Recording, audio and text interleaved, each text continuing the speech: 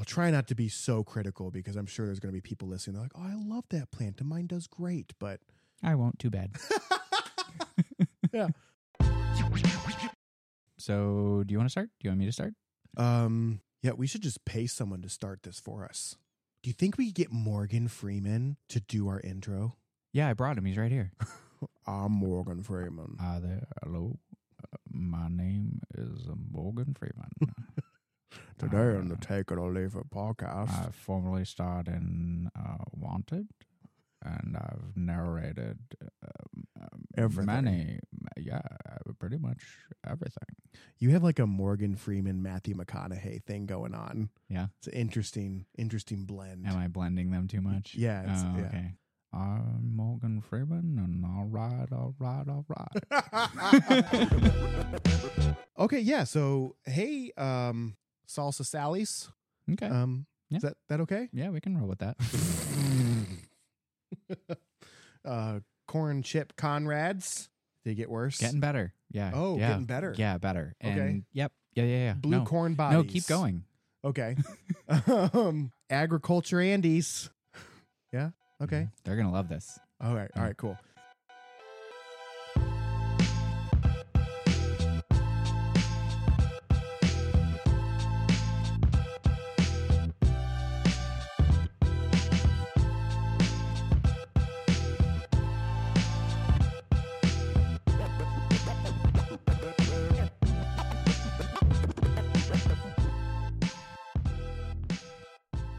All right. So, how's it going, Take It or Leaf listeners? I almost said Take It or Leafers, but I know you're getting pretty tired of that one. Yeah, we need to shake that one up. I saw your eyes dilate as soon as you thought I was going to say it.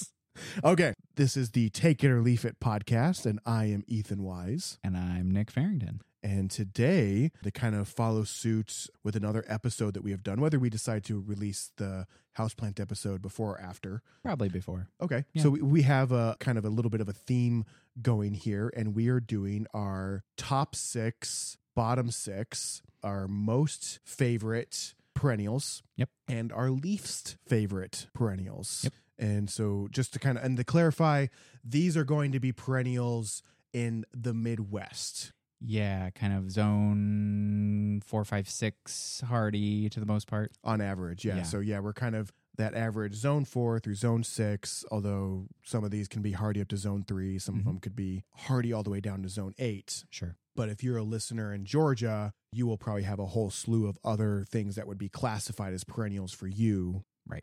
That would be annuals for us. Sure. So just keeping in mind that we are coming out of the St. Louis, mid-central Illinois area, and that is where our list is coming from. And also keeping in mind that it was very difficult for us to narrow down to just 3 each for top and bottom choices for perennials. If you ask me a week from now or tomorrow, You might have a different list. Yeah. I mean, you could ask me to do like top 50, bottom 50. I could probably narrow it down pretty well. But yeah.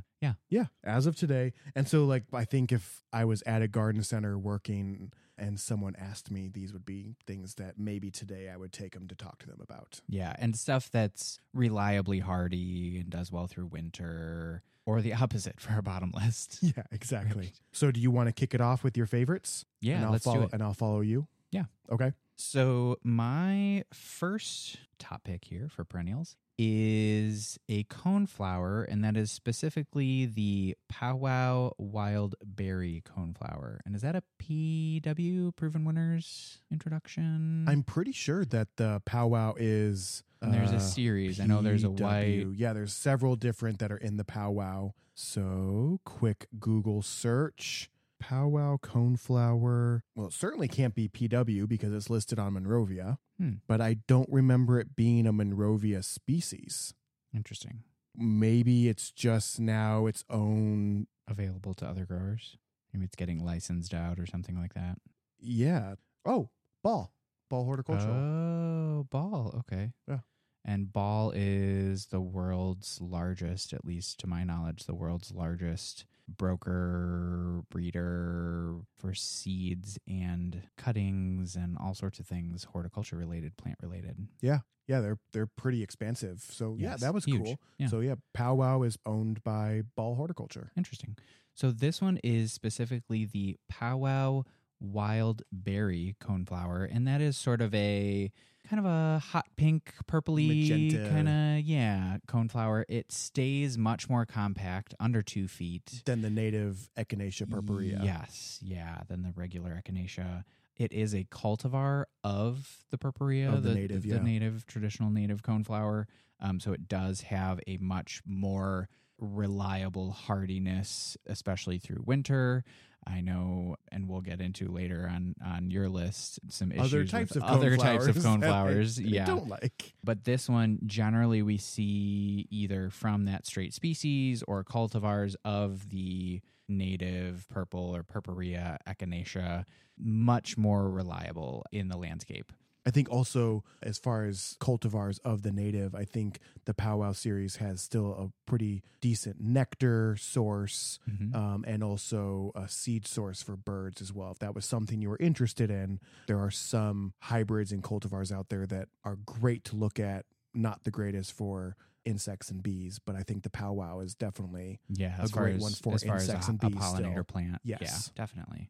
And I've definitely seen firsthand evidence of that. I use them at plantings for clients all the time. Okay. And there's other colors too. True. I know the Powwow there's a white series. that I see a lot. Yeah. Yellow? I don't think there's a yellow. Okay. Not to my knowledge. Not that I've seen around. I tend to see other hybrid coneflowers in yellow, and from some recent experience with that, they tend to be much less hardy. Okay. So with these, just a very nice, reliable, compact shape, a very heavy, prolific bloomer. And it's just nice to have a coneflower that, the flowers aren't way up above the body of the plant on longer stalks.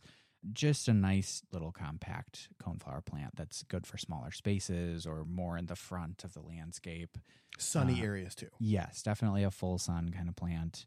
Great color, little, again, since it's more on that pink end of purple, just a little different interest-wise than the standard purple coneflower. Yeah. My next one is the Baby Joe, or the dwarf pieweed, or eupatorium, which is a cultivar of a different native. The full-size one we actually just saw the other day. We were out at Missouri Botanical Garden doing some photos and 8 videos feet for the tall. show. Yeah. We have a picture of me under the plant, and it's fully over top of me, like an umbrella almost draping over top of me. Just almost too much plant. Yes.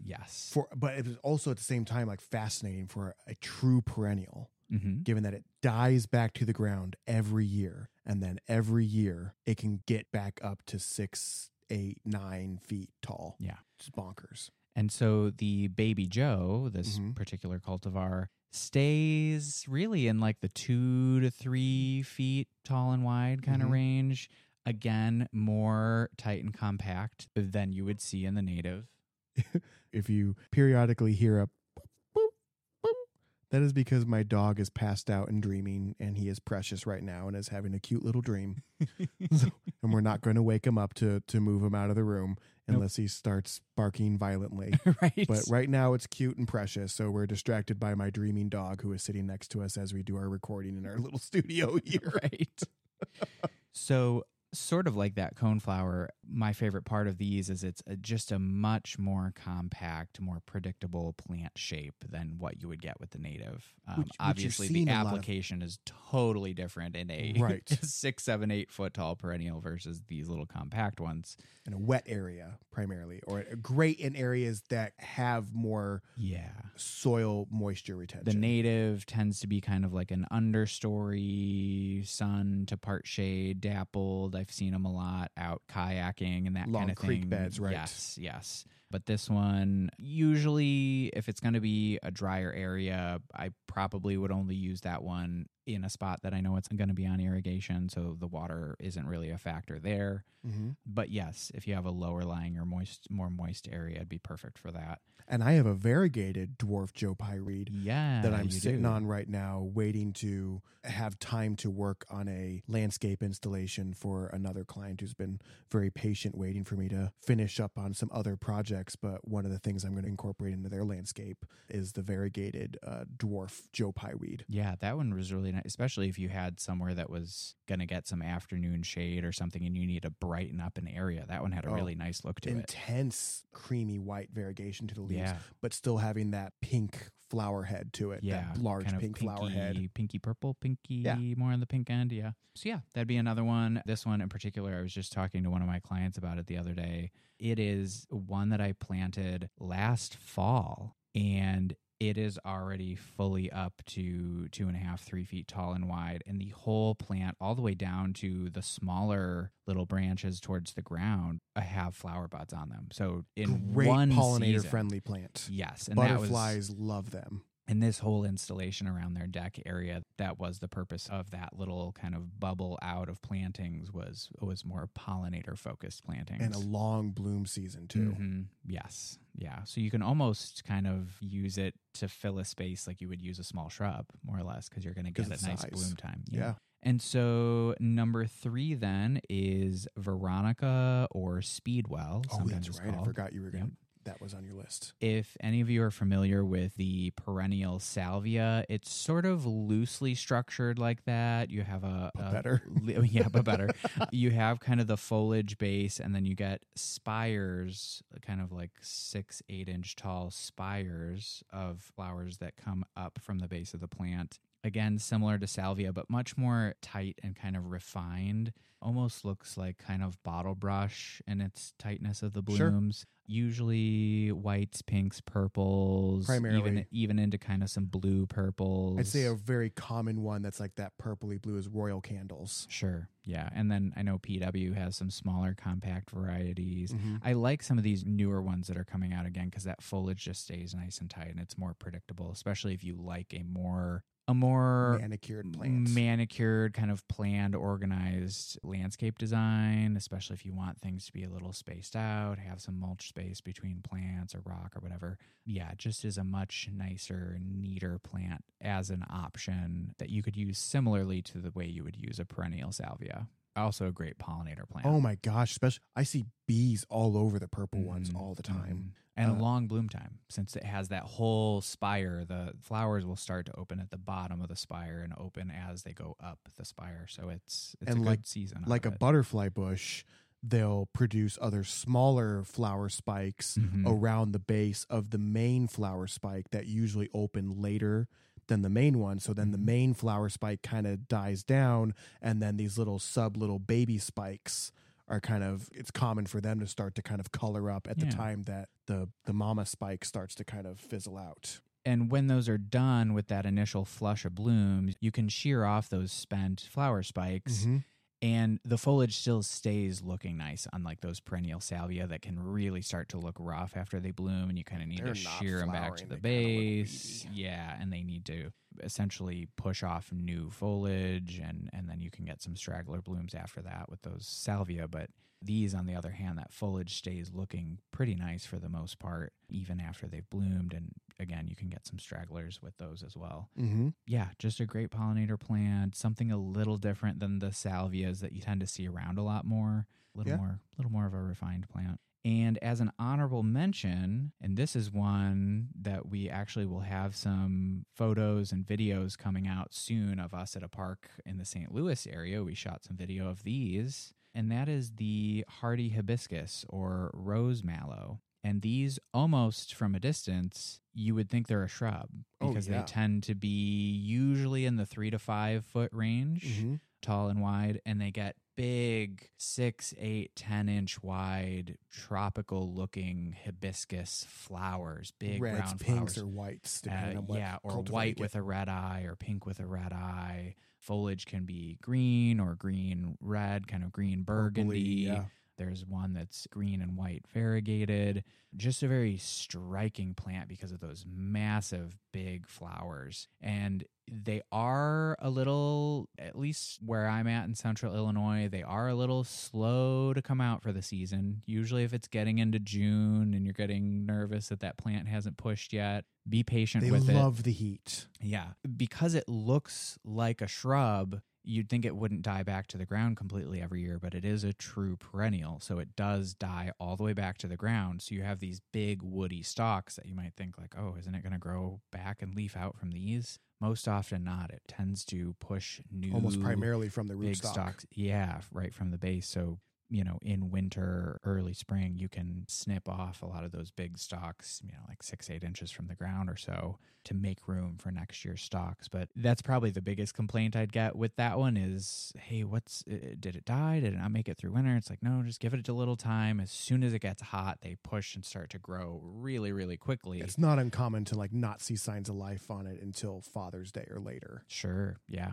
I will say one con that I think, and it's just relevant for me for where I'm currently at in the St. Louis area at this garden center that I used to work at. A lot of people had deer down there. Mm-hmm. Hardy hibiscus can be deer food. Sure. So just something to keep in mind. If you have very high deer traffic, that might not be the best plant for your landscape. Sure. But if you're in town. Right. Not Exactly. as much of an Other than issue. that, gorgeous. Just stunning plant. And you see the blooms from a significant distance. Yeah. They do like a lot of water. That's also something to keep in mind. Yes. Great for if you're doing a water garden, you have an area where like water a pools. rain garden or something. Yeah. Great. Or an area where you just know that you get a little bit of a washout area because once developed, they can have a pretty sturdy root system too. Yeah, I know at the nursery when it was getting in the heat of summer, we would essentially fill up kiddie pools with a few inches of water and just set them in there, and they could just sit in an inch of water and loved it. Yep. Yeah. So those are my top 3 with an honorable mention in there. Do you want to go ahead and list off yours? Yeah. So I chose because, like you said, it's hard in this world to just pick favorites and stick to those all the time. Right. Especially because there's very specific plants for sometimes very specific places. Mm-hmm. So I decided to stick with a theme for my selection, and it's a blue-purple theme. Okay. Yeah. And blue's my favorite color, so it worked out perfectly. There you go. So my first plant is blue lobelia. Mm-hmm. And there is also a red lobelia as a perennial, sometimes referred to as cardinal flower. And blue lobelia, off the top of my head, I can't think of the common name for it. I've almost always just referred to it as blue lobelia. Sure. Maybe because... Bluebird flower? Yeah, blue cardinal. But what I like about this, and it does work great in conjunction with red cardinal flower, because red cardinal flower usually comes up earlier than blue cardinal, but so you relatively tall and is taller than blue cardinal. Sure. So blue cardinal flower is a native here in the Missouri state.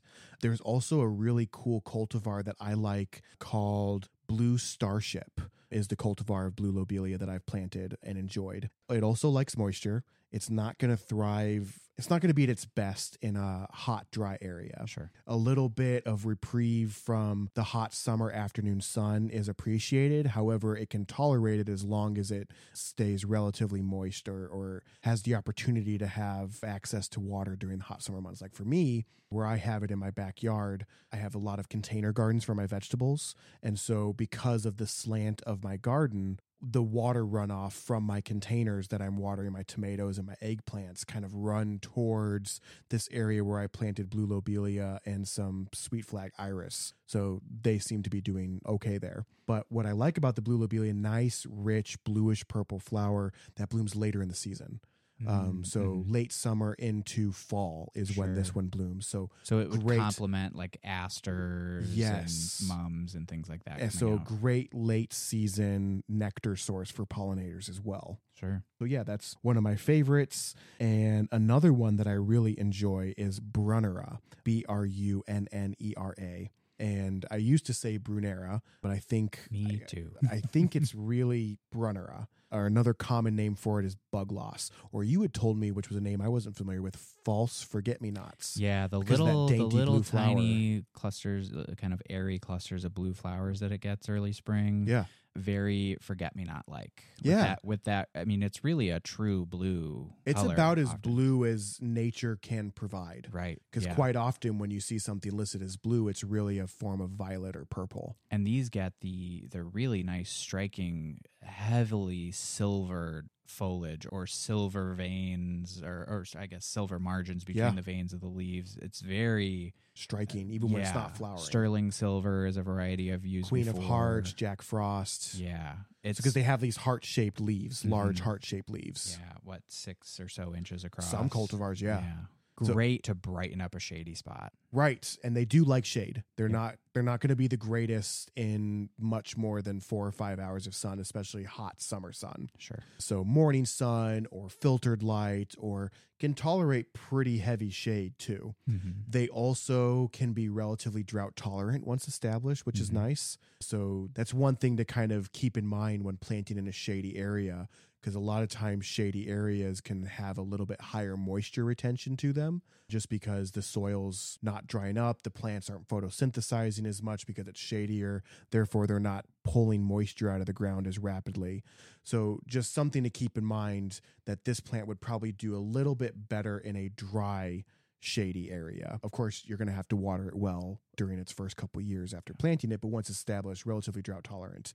But like you said, great, even when it's not flowering, which is early spring, bright blue clusters of flowers that tower above the foliage. Lungwort really well. Extremely, and hostas. Yes. So to have like a nice hosta, lungwort, brunnera, maybe a splash of coral bells in there would be a beautiful shade garden. I use basically that same arrangement sometimes under a particular client that has almost that exact mix, and having that silvered foliage and under a blood good Japanese maple. Oh, yeah. That dark red burgundy foliage.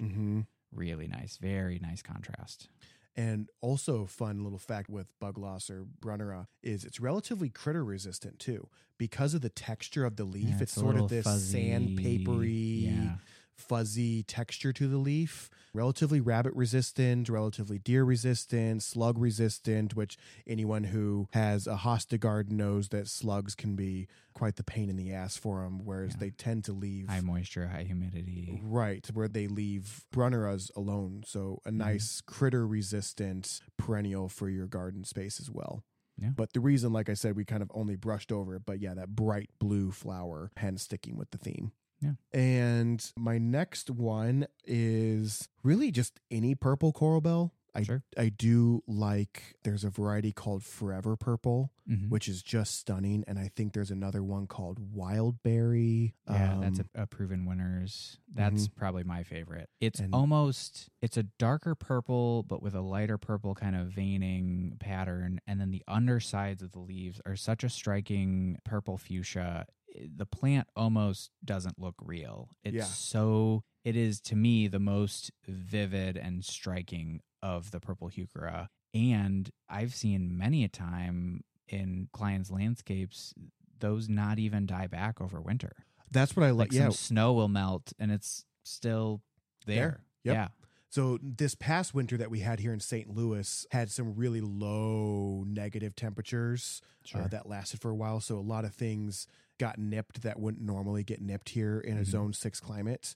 But the winter before that, in February, the purple coral bells that I have planted in the front yard were still just as purple in February as they were in May. So yeah, really quite a hardy, cool plant. And why I like the purple one. So yeah, Forever Purple, Wild Berry, and another one that's really cool is called Midnight Rose. And that's a purple one that has like these little splashes of pink, little pink flecks in there. Yeah. And coral bells, or heuchera is the genus botanical name for it. Coral bells do flower and usually get like little spikes of like white or pink or red flowers that tower above the plant. And they are great and really cute. They're relatively short-lived. I always tell people that the flowers on a coral bell come free with purchase. Right.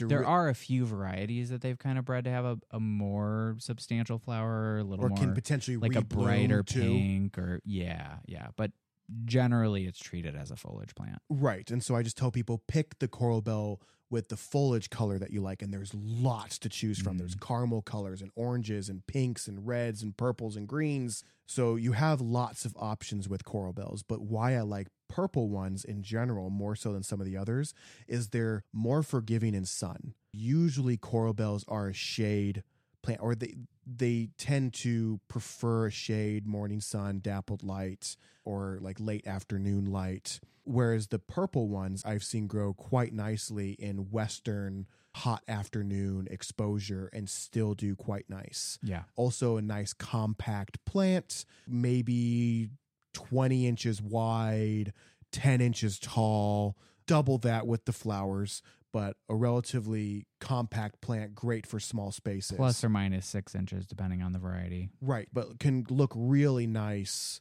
along borders of your garden space or clustered together. You could mix and match different colors. I'll kind often of grow do together. patterns with the purple and the chartreuse. And I just did that, not chartreuse, because this area that I was planting at was getting more sun, southern exposure, but there's a tree that kind of filters some of that in this portion. But I did an alternating path down the walkway of purple, green, coneflowers. Mm-hmm. So, yeah, I really do like the purple varieties. Coral bells. Yeah. So definitely one of my favorite varieties. I like talking to people about coral bells anyway, because there's so many options and you can find a color to fit most people's garden spaces. Especially in shadier spots, that getting good bloom color can be a little tricky sometimes. Long-lasting bloom color. Yeah, it's great for adding that brightness and that color variety. Knowing that you might not be able to get flowers to do that for you. Right. So there's purple coral bell is my number 3. And then my honorable mention is a plant that I've become more familiar with down here in a zone 6 climate that wasn't really something that you could reliably depend on in a zone 5 climate zone. And that is clump liriope. Now, there is a creeping liriope, sometimes referred to as like a nomo grass or something like that. And creeping liriope, is it's the same species. I think it's like lily turf. Lily turf, thank you. Yep. So, yeah, much more narrow leaf for the creeping variety or lily turf. Not as tall of a foliage, but still gets that purple flower in like late spring or so, early summer. Mm-hmm. And that one is a ground cover. And in the right setting can look really nice. Whereas this... And in the right setting, it can be so invasive. Right. Any ground cover. Sure. Plan your ground covers accordingly. Yeah. So this variety down here is a clump one, and it's a variegated variety. So there is a deep green clump form of liriope down here, and there is a variegated form. Now these can... The variegated is so gorgeous. Very striking. Yeah. And even though it's really just hardy to zone 6, it is probably one of the hardiest perennials that seems to just be a zone 6 hardy plant in this area, to such a degree that, once again, kind of this last winter down here, not great, but the winter before that, just like the purple coral bells, February, first part of March, still there and looks, it's not at its peak, but it's not like dead to the ground like a traditional perennial would be. Yeah. So almost this pseudo evergreen quality to it. The ones that you have are just stunning. And I wasn't terribly familiar with them, obviously, since they're not hardy up where I'm at. But, and now I've seen them more around the St. Louis area. But everyone I see, whether they're in full sun, it seems like even full sun to shade, they don't look like they're yellowing and stressed out, and they just always look really nice in such a tight little clump. And it's got this sort of grass-like look to it, although it is not a grass, but a thicker blade, maybe half-inch wide blade, and can get about, when it's full grown, 15 inches tall, 18 inches wide, does produce a short-lived purple flower spike.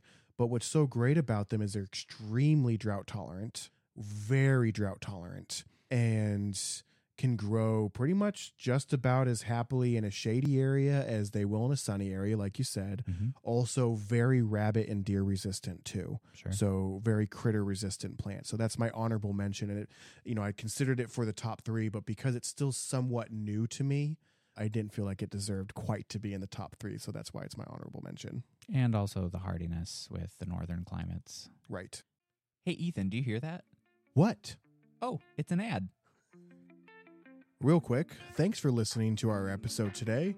You can stay in touch with us by supporting us on Patreon. We are at patreon.com/takeItOrLeafIt. And we'll have bonus content on Patreon for all of our subscribers there, where you can get extra episodes and snippets from the show that we don't release to all the other platforms. You can also find us on Instagram, Facebook, or YouTube at Take It or Leaf It Pod.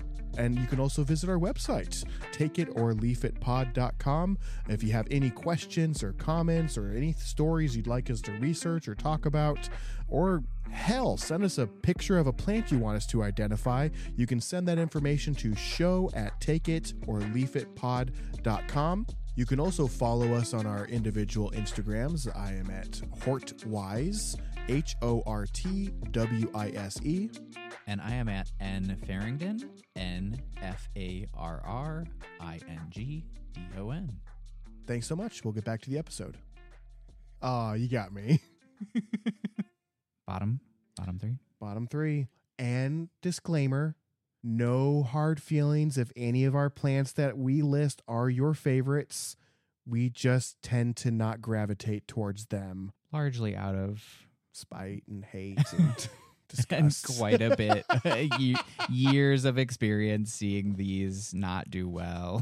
Yeah. A lot of this is going to come from our hands-on experience for quite a long time. Yeah. And also stories vicariously through other people and their misadventures with these types of plants. So I'll try not to be so critical, because I'm sure there's going to be people listening. They're like, oh, I love that plant and mine does great, but I won't. Too bad. Yeah.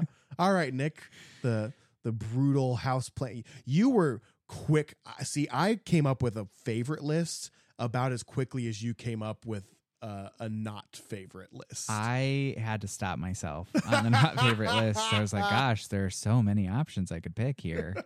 Yeah, so, I knocked out these bottom 3 and the honorable mention immediately. And I was like, well, I need to put more thought into the top, I guess. So these are our least favorite perennials this week. Yes.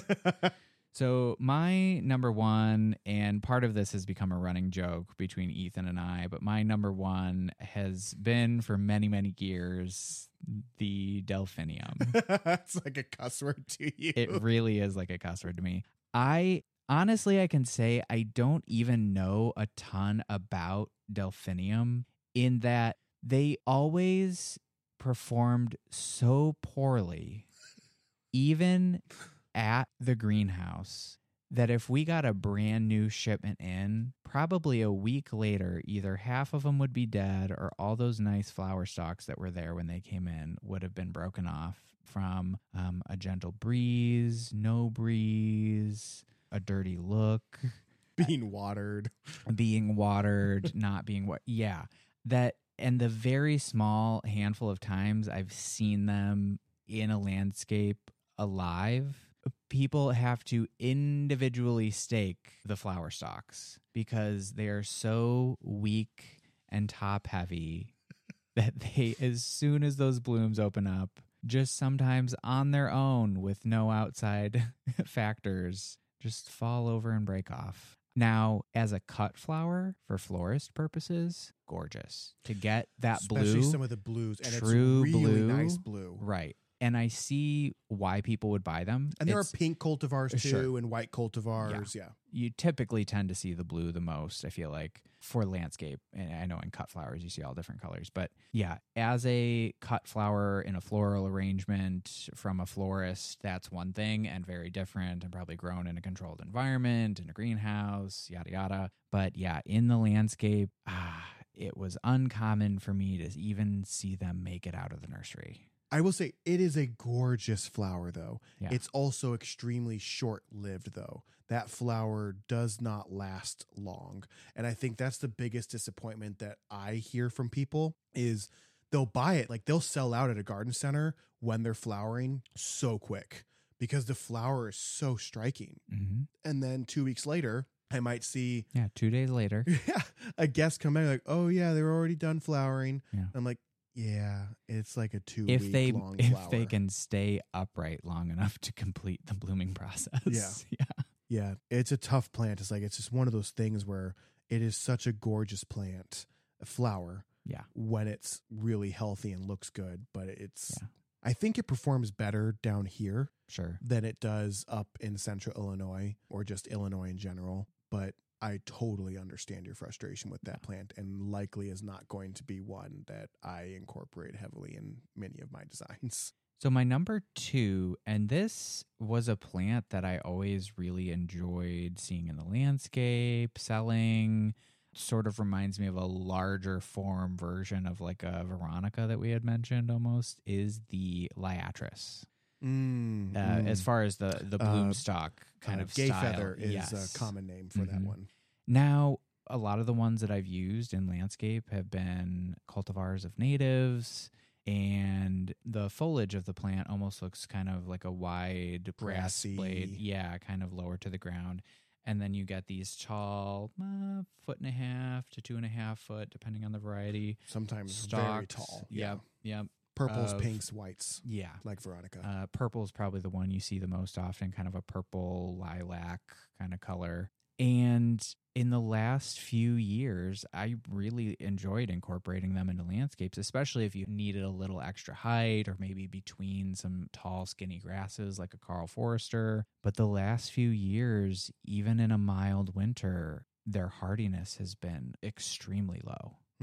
I have times that I'll plant 3 or 4 of them over here and a couple at the property next door, and the 1 or 2 over here live, and then the 6 over here don't live. It's like, what?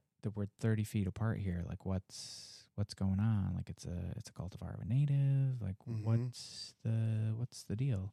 And even being fertilized and on irrigation. Like, they're given the best environment they could to do well in the landscape and just have been performing really poorly. So this was one that visually was one of my favorites, but hardiness-wise, I feel like I can't even recommend them to people anymore. And they do, once that's another plant that I think is surprising how different the climates are. 3 hours difference, and things that I used to never consider in a landscape or always warn people against perennial-wise. It's a different world down here now. And Liatris is one of the ones that I'm starting to gravitate towards now. I was like really standoffish, like, I don't want to talk Liatris to people or talk about Liatris to people. But down here, people seem to have much more success with it as far as hardiness. But that doesn't change the fact that... And aren't they zone 4? Maybe yes. Not? Yeah, zone 4. So that it's sounds like right. Even in zone 5, it should survive. Unreliable. Yeah. I mean, we just saw them in a landscape bed down here a few days ago. Yeah, and the they Foundry in St. Louis. Okay. Yeah. When the flower starts to fade and... They kind of splay out a little bit. I tend to like to use the more compact, like a Cobalt or something like that. And maybe there's some kind of an issue with the Cobalt selection, but... I do like to, if I'm going to recommend them to someone, to have them tucked behind, because when they stop flowering or the flower starts to fade, they can look real sporadic, little rough. But to have something that's tighter in front of them, I think it helped works a little okay. bit by having one of the compact varieties. Sure. But yeah, they are a great plant for pollinators.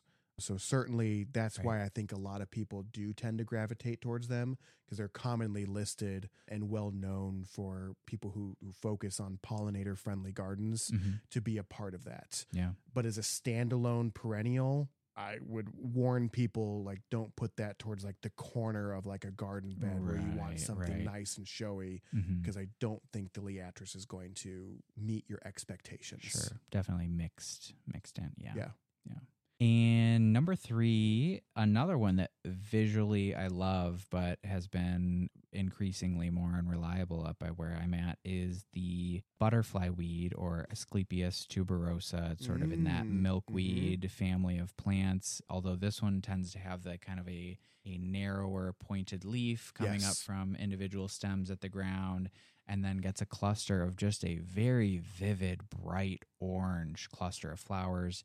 It's a great nectar source for pollinators. It can be a nectar source and also a host plant for the monarch butterfly. So in theory, it's a great staple item to have in the landscape. But what I have found in the last few years, again, even being fertilized on drip irrigation, on an emitter that does a lower rate of water, because they do tend to like that drier, rockier kind of soil compared to environment. other types of Asclepias. Right, especially like a swamp milkweed that's on the opposite yeah. end that can grow in water.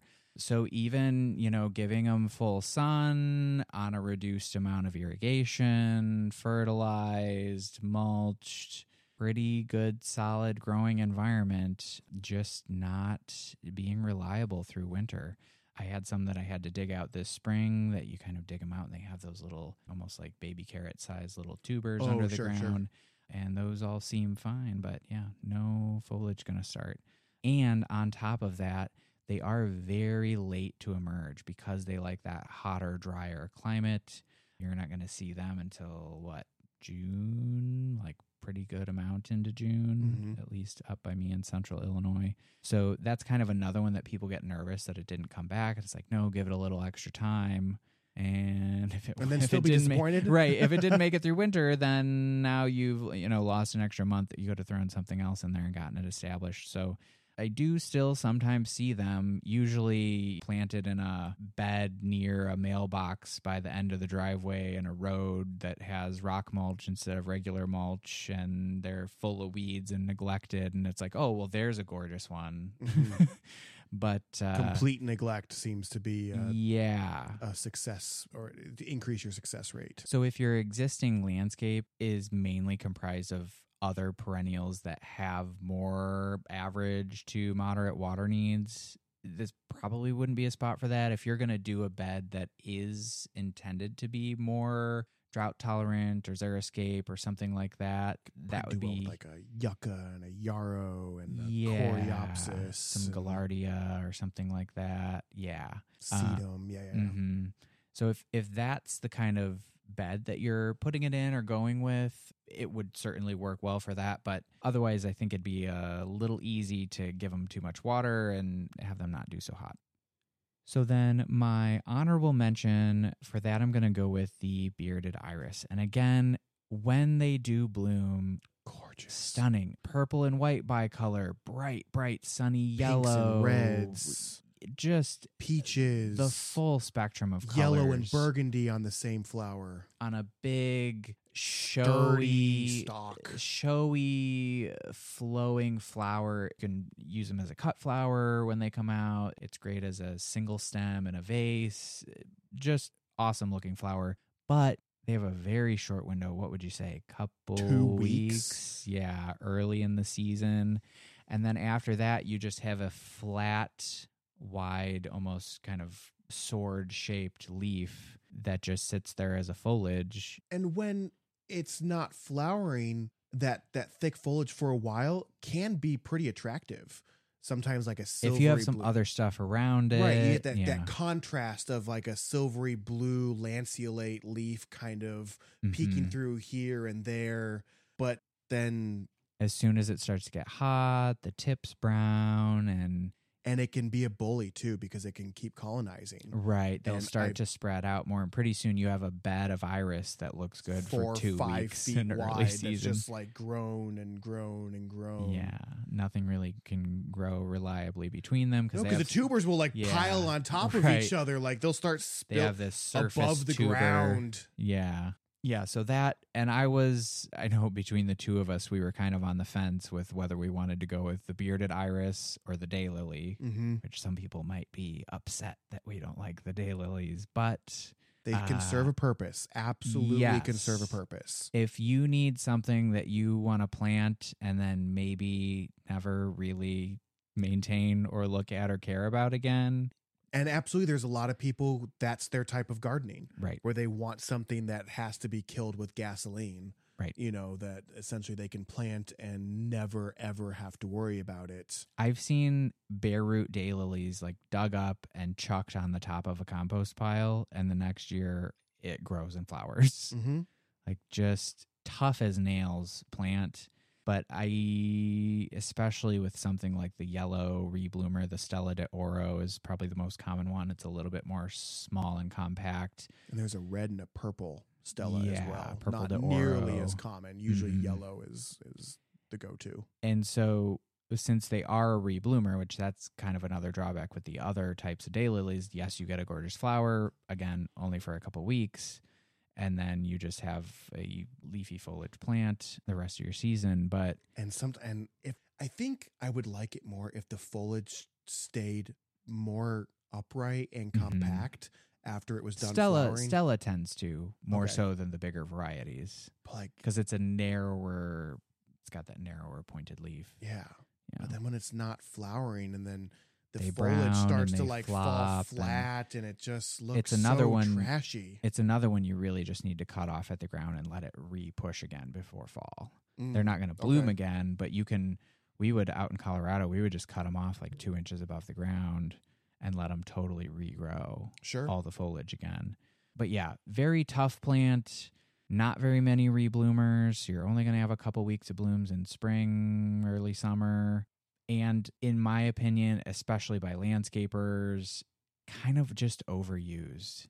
And I'm sure that's because of how much neglect they can tolerate. Like they'll thrive in the median of a Walmart. Right. It's just like I've seen so many Stellas in a Walmart parking lot or a gas station parking lot or the drive-through at a McDonald's. It's just like everywhere.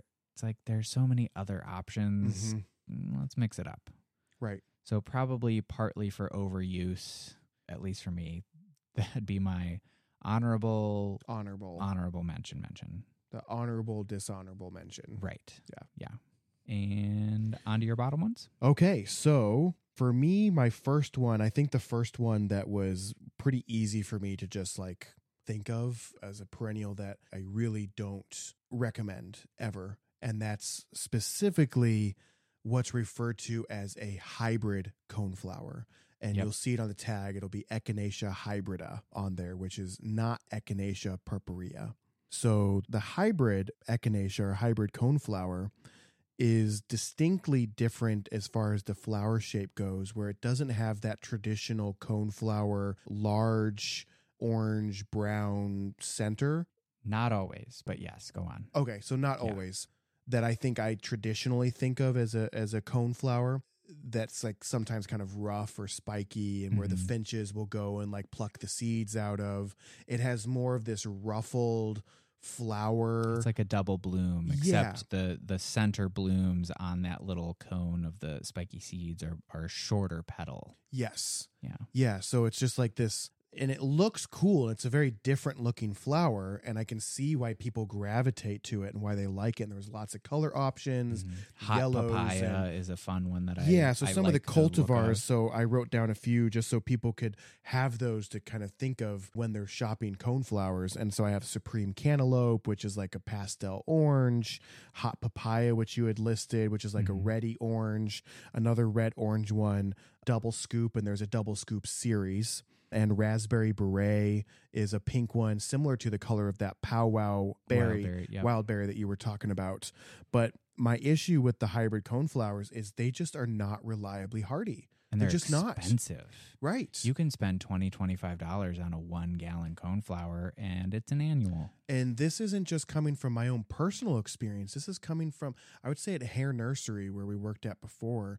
It was one of the highest warranty replaced perennials that we had, to such a degree where it's just like, why are we even selling these? Because that particular garden center, which is not common in the world of independent garden centers, but they offered a full year warranty on their perennials, 100% full year warranty on their perennials, which is just bonkers in my opinion.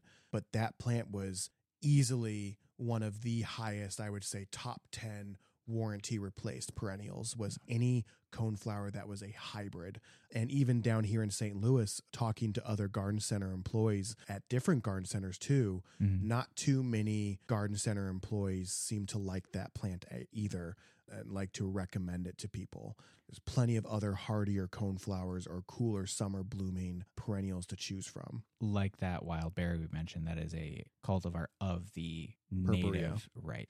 And so speaking of ones that aren't the double bloom, the Sombrero series is one that I've had some bad experience with. There's Sombrero red and orange and Well, I had used because there's a Sombrero that's like almost like a true blood red. Yeah. You'd want to really like that plant, but it's just not reliable. I've liked the yellow because it's such a nice, plant covered in bright, sunny yellow coneflower blooms. And I had started using some in landscape because they specifically came out with a Sombrero yellow improved. And usually when you see that improved, they've made some tweaks and adjustments to the hybridization to either get a more compact plant or something that grows more reliably and more uniformly, or in the case of hardiness, can also help with improved winter hardiness. And unfortunately, even with that improved variety, I've had to do multiple replacements for people before, despite being an improved hybrid. Right. Yeah. One of the improved hybrids that I'm curious that I want to play with, this one here, I just pulled up a picture here to show Nick. It's called Parrot. It's a petal, hybrid. the ends of the petal is yellow, but the eye, the middle of the petal is kind of what, an orangey pink? Orangey coral color. And sort of looks like a gaillardia. Yeah. Oh, yeah. Mm-hmm. Or blanket flower. So with this, I love the idea of it, but I was nervous because it's still a hybrid, but looks like it could be bred from the Echinacea purpurea, but you just know it's not because Echinacea purpurea is a pinky purple and this is a yellow orange. It's very different. So talking to the perennial buyer at Greenscape Gardens here in the St. Louis area, I asked her, I said, do you find this to be reliable? Do you hear a lot of complaints? Now, they don't offer a warranty on their perennials, which I think is a good move. But I just asked her, like, well, do you vicariously, have you heard complaints about this? And she thinks that it is a very reliable one. And she, being the buyer and has been the buyer there for years, really likes this one. So this will be a cultivar, and it's hardy at zone 4. The Parrot Echinacea will definitely be one that I want to experiment with down the road because that's freaking gorgeous. And if it really ends up being as hardy and reliable as she says it is, who knows? Maybe it'll find its way like a redemption of the hybrid coneflower. Yeah. Although to me, looking at that, it looks so much like a blanket flower that I would probably just plant a blanket flower that I knew was more reliable. True. Exactly. Yeah. Okay, so moving on, Sunstruck Heliopsis. And Heliopsis, I think, was it false sunflower? Yes. Is a common name for that one. Now, there are some great Heliopsis. I think for me, I would prefer to just plant a Rudbeckia or a Black-Eyed Susan more often than not versus going Heliopsis. I don't know. It's just my own personal preference. The flower looks similar to a Black-Eyed Susan, except the center is also yellow instead of the black. Exactly. And there's certainly places for Heliopsis, but this particular variety, Sunstruck, is a green leaf with like a white variegated striation through it, like almost the veins following are the more veins. white. Yeah. And in theory, looks really cool. Looks super cool with this green and white leaf and the yellow flower. However, in my experience in 2 different states now over, I would say, I think I became more familiar with it probably like in 2016, 2017. So in 7 years of seeing this plant in garden centers, it just doesn't seem to perform. Yeah. Also a very high rated warranty replacement at Hair Nursery, to such a degree that I think we stopped carrying it there. Yeah, I have a cluster of 3 that I planted for my parents, and one didn't make it through the first winter. The 2 have lived for a number of years, but the biggest one gets maybe 12 by 12 at the most, does bloom, and the other remaining one gets maybe 6-8 inches tall, 10 inches wide, and just a handful of straggler bloom. Just very inconsistent. Just always looks sick. Yeah. And not just because of the variegation, it just always seems to really be struggling. It always looks like it has a nutrient deficiency. Yeah, it's just like this anemic perennial in your yard. And must be a sign, but in the last several years of trying to find some replacements for them to match, since it's right in the front of an area of their landscape, I have not been able to find any replacements. It sounds like it's a good thing. Yeah. And a lot of people that I've spoken to is like, oh yeah, I'm not looking for that plant again. I'm going to plant something different. Mm-hmm. And it's not because it doesn't come back all the time. Like it can be reliably hardy, I think, as far as zone hardiness. But I think more often than not, people are just not impressed by the way it grows and the way it looks. And just like, it just looks sick and struggling all the time and never gets as full as the way, video or pictures online will showcase it to be. Yeah.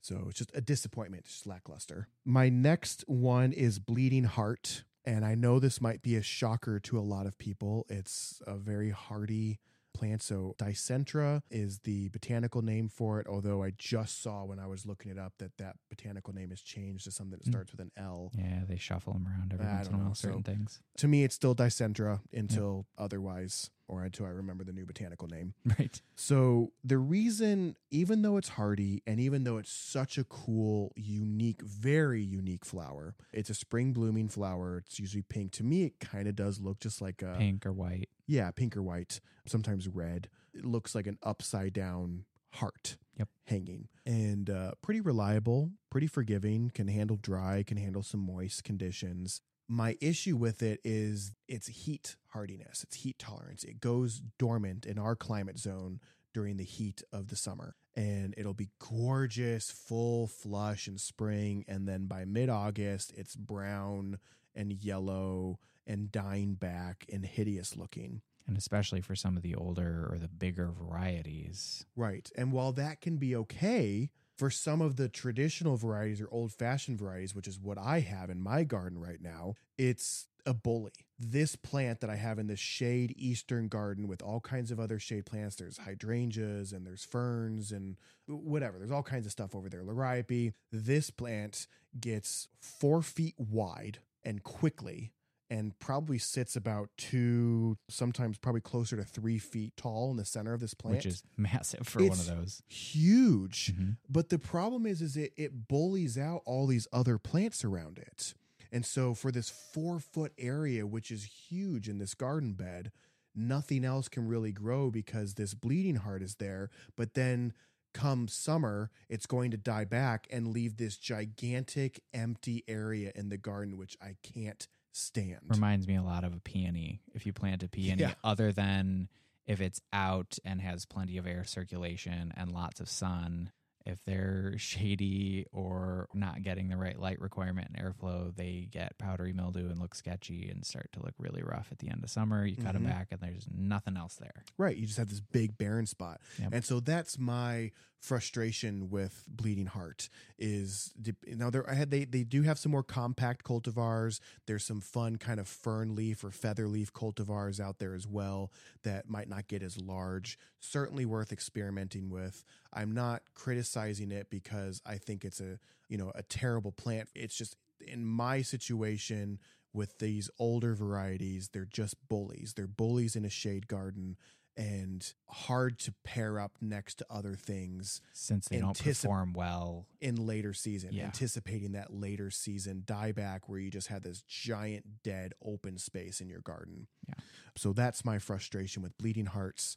But that leads me to my honorable mention, which I changed up during the recording of this podcast, where I was originally going to, we made Daylily our joint honorable, dishonorable mention, where originally Daylily was going to be the one that I kind of trash talked a little bit.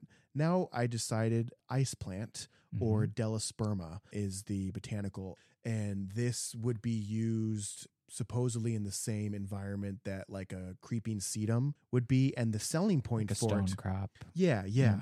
The selling point for it would be the fact that it gets this beautiful flower, sometimes bright pinks or oranges or yellows, sometimes all of those colors all together on one flower.